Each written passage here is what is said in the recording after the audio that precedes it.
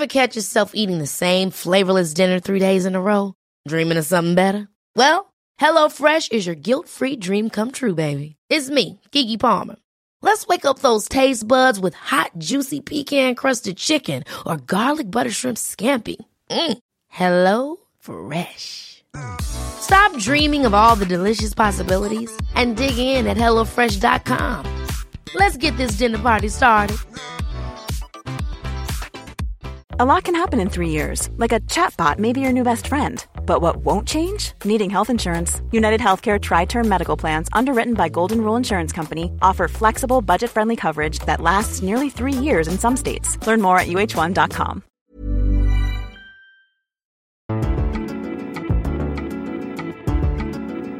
Hello everybody, this is part 2 of my lovely chat with Yasmin Benoit. If you haven't heard part 1, then you've got a treat in store. Head back to the feed, go and listen to that first.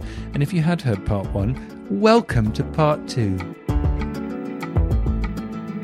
What made you move from here I am living my life to no, I'm going to become an activist. I'm going to create visibility, and visibility as a black asexual woman as well, which is challenging in its own ways. I mean, it was like the hashtag. Everything was kind of somewhat accidental because I didn't have much exposure to activism. I wasn't really on like the scene. I wasn't really using social media like that. I didn't join Twitter until like 2019, and I did not use Tumblr. So that whole like element of like people kind of like make a job and make like a whole lifestyle out of raising awareness for something. Like I didn't really know that was a thing. For me, it was just kind of like, I have a bit of a platform for my modeling, and I often think, oh, it'd be nice if there was some black asexual representation there. And then I thought, well, I'm not consciously doing anything about it.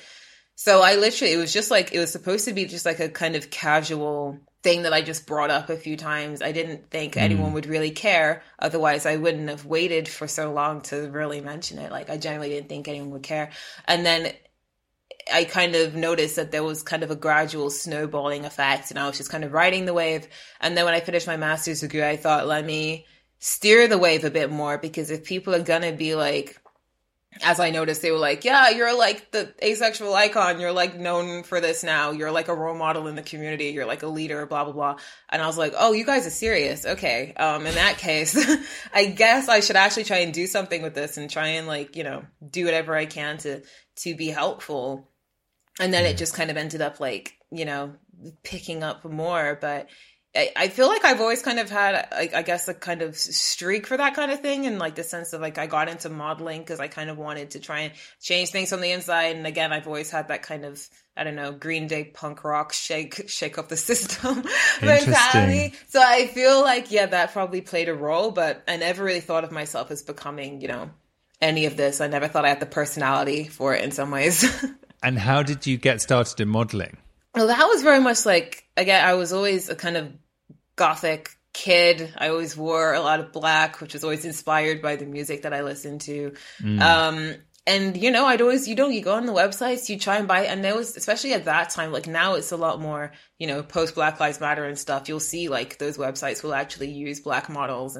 But back then they really didn't. It was like 100% white. And I saw that there were some like black models who, built up their own portfolios and then started working with those brands. And I thought, well, if they can do it, I might as well do it. I have time. I don't have any friends. I got time to kill. So at that point in my life, I was literally just like studying and then just going home. I wasn't really very social back then.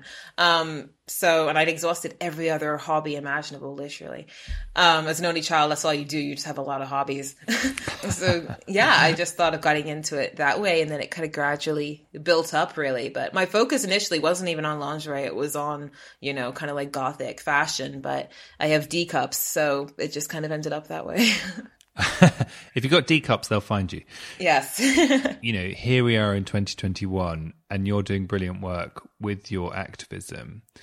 But, I noticed the other day, for example, you were talking about you were supposed to do, forgive me if I get this wrong, you were supposed to do an article about asexuality and they told you that they weren't doing it anymore.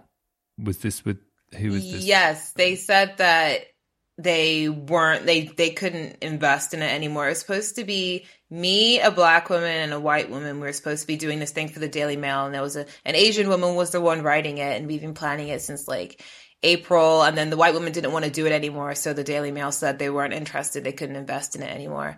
And then it reappeared with a white writer and more white women in it, and they took all the Black people out and just redid the idea with a paler cast. And so apparently they could invest in it after all. They just didn't want that kind of representation in there. It's a problem with asexuality, isn't it? That it is framed as something titillating, and actually weirdly when they speak about it in a tabloid article, it's framed from the outside in, not the inside out kind of thing. Yeah, it's often, I mean, it's as much as like I definitely have had my successes, I think people probably think, oh yeah, well those just come really easily. Like everyone's super interested. Like they're really not. Like even the most basic stuff, like that article probably, like as I said, that was in discussion from April. Like that's how much I have to talk people into doing stuff to even consider, especially having that representation be Black. And then after all that talk since April of this year, they then just took it and redid it with white people. So it's hard to even get lots of parts of the media to even consider talking about it, even now. And then even harder to have them allow a Black person to talk about it, because that's not the image that people have of asexuality. And that isn't like, it's not what they want to portray. It's not as palatable coming from someone like me.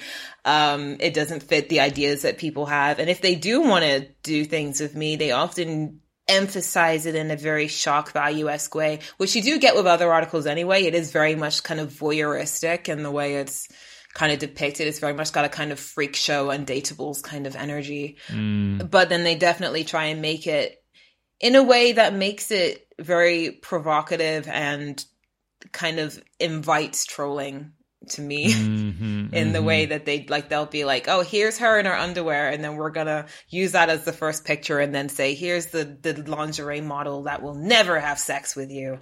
And this, and it's like, that's not what I'm talking about. Yes. That's how they like to kind of frame it if they are gonna put me on it. And you as an activist, as a person who's trying to raise awareness, is having to choose whether you're going to be included and given a platform in a way that is actually nutritious or useful for your cause, right? Well, I think, the complicated thing is that you don't know that's how it's going to be until, like, you don't get to choose the headline. Like, I've done things where I thought that was a really good interview, that was really in depth, I feel like that's going to be really like sensitively done. And then I've seen it come out and I'm like, what the hell was that? Like, that is not what we said. That was not how I thought you were going to do it. I've had to tell them, you got to change that headline. This was inaccurate. You've totally made me out to be like some kind of cock tease. And so it's almost impossible to even be able to, cause I've done documentaries where I've been like, I've got cut out of it.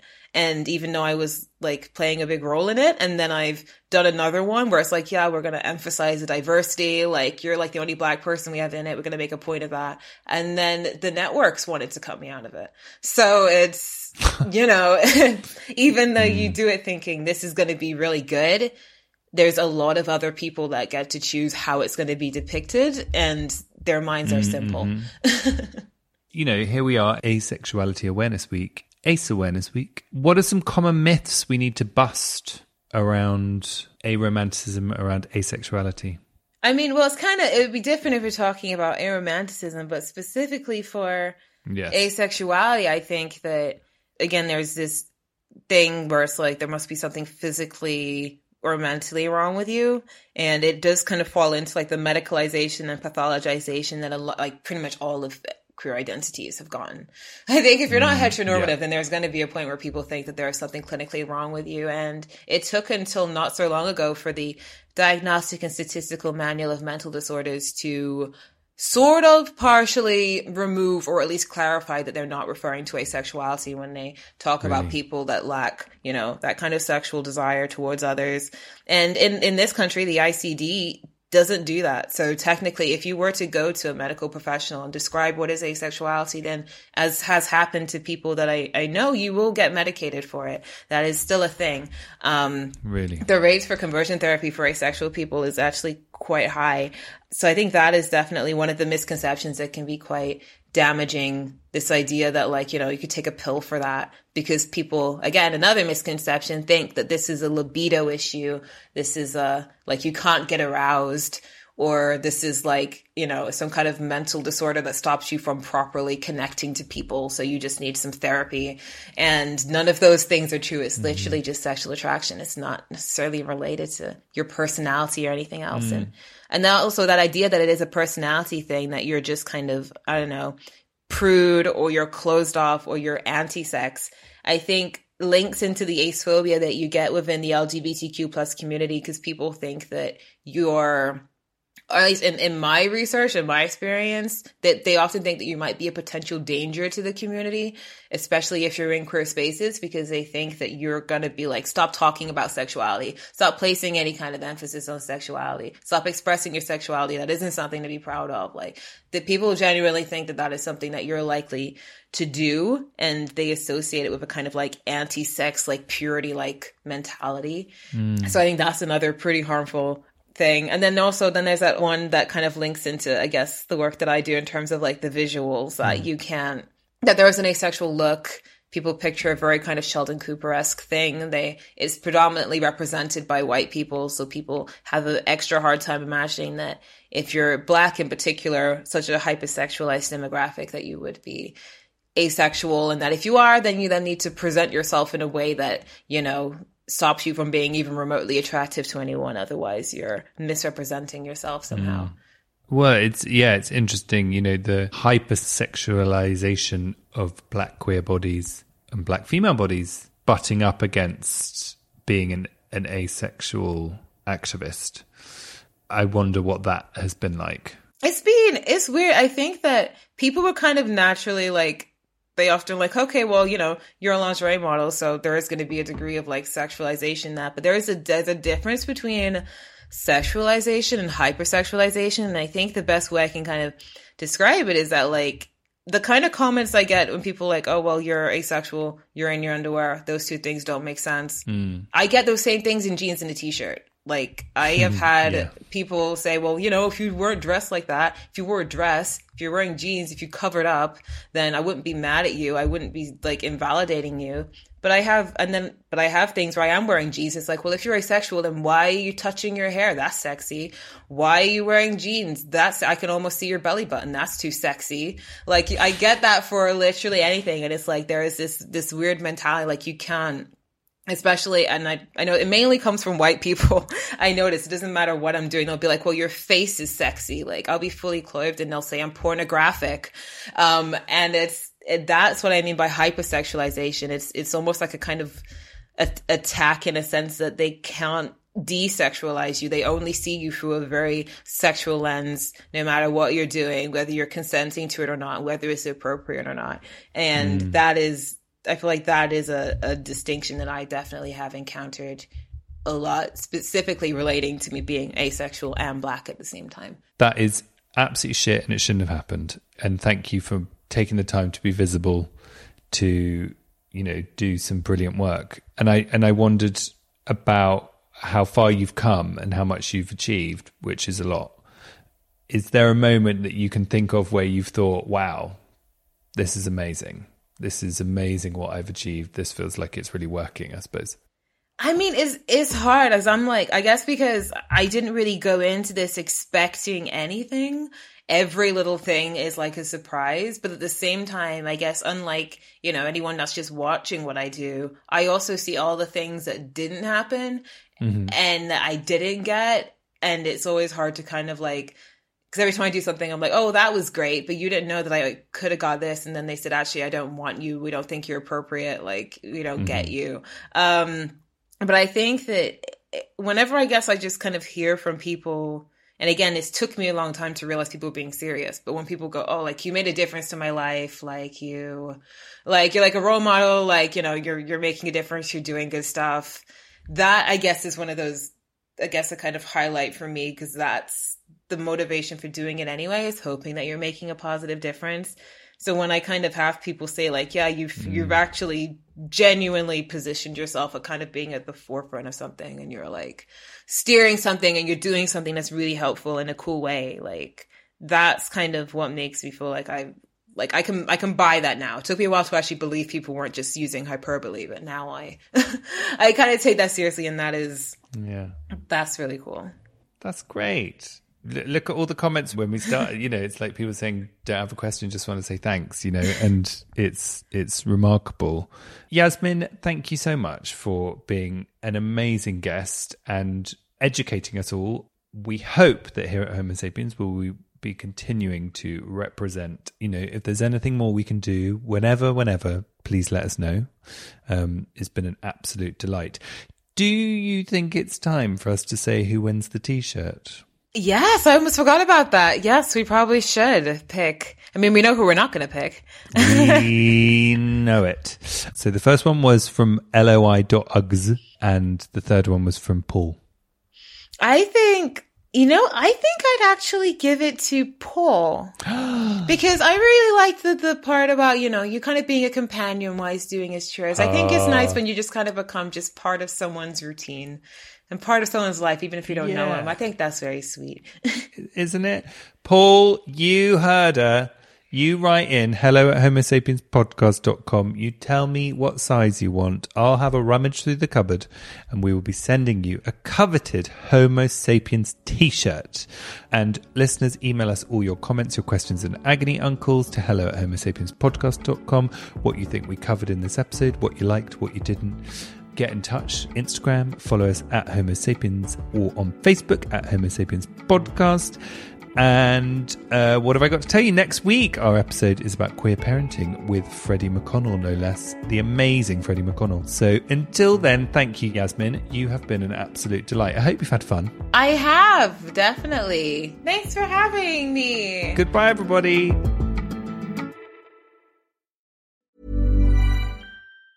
Mom deserves the best, and there's no better place to shop for Mother's Day than Whole Foods Market. They're your destination for unbeatable savings, from premium gifts to show-stopping flowers and irresistible desserts. Start by saving 33% with Prime on all body care and candles. Then get a 15-stem bunch of tulips for just $9.99 each with Prime. Round out Mom's menu with festive rosé, irresistible berry chantilly cake, and more special treats. Come celebrate Mother's Day at Whole Foods Market. Ever catch yourself eating the same flavorless dinner 3 days in a row? Dreaming of something better? Well, HelloFresh is your guilt-free dream come true, baby. It's me, Keke Palmer. Let's wake up those taste buds with hot, juicy pecan-crusted chicken or garlic butter shrimp scampi. HelloFresh. Stop dreaming of all the delicious possibilities and dig in at HelloFresh.com. Let's get this dinner party started.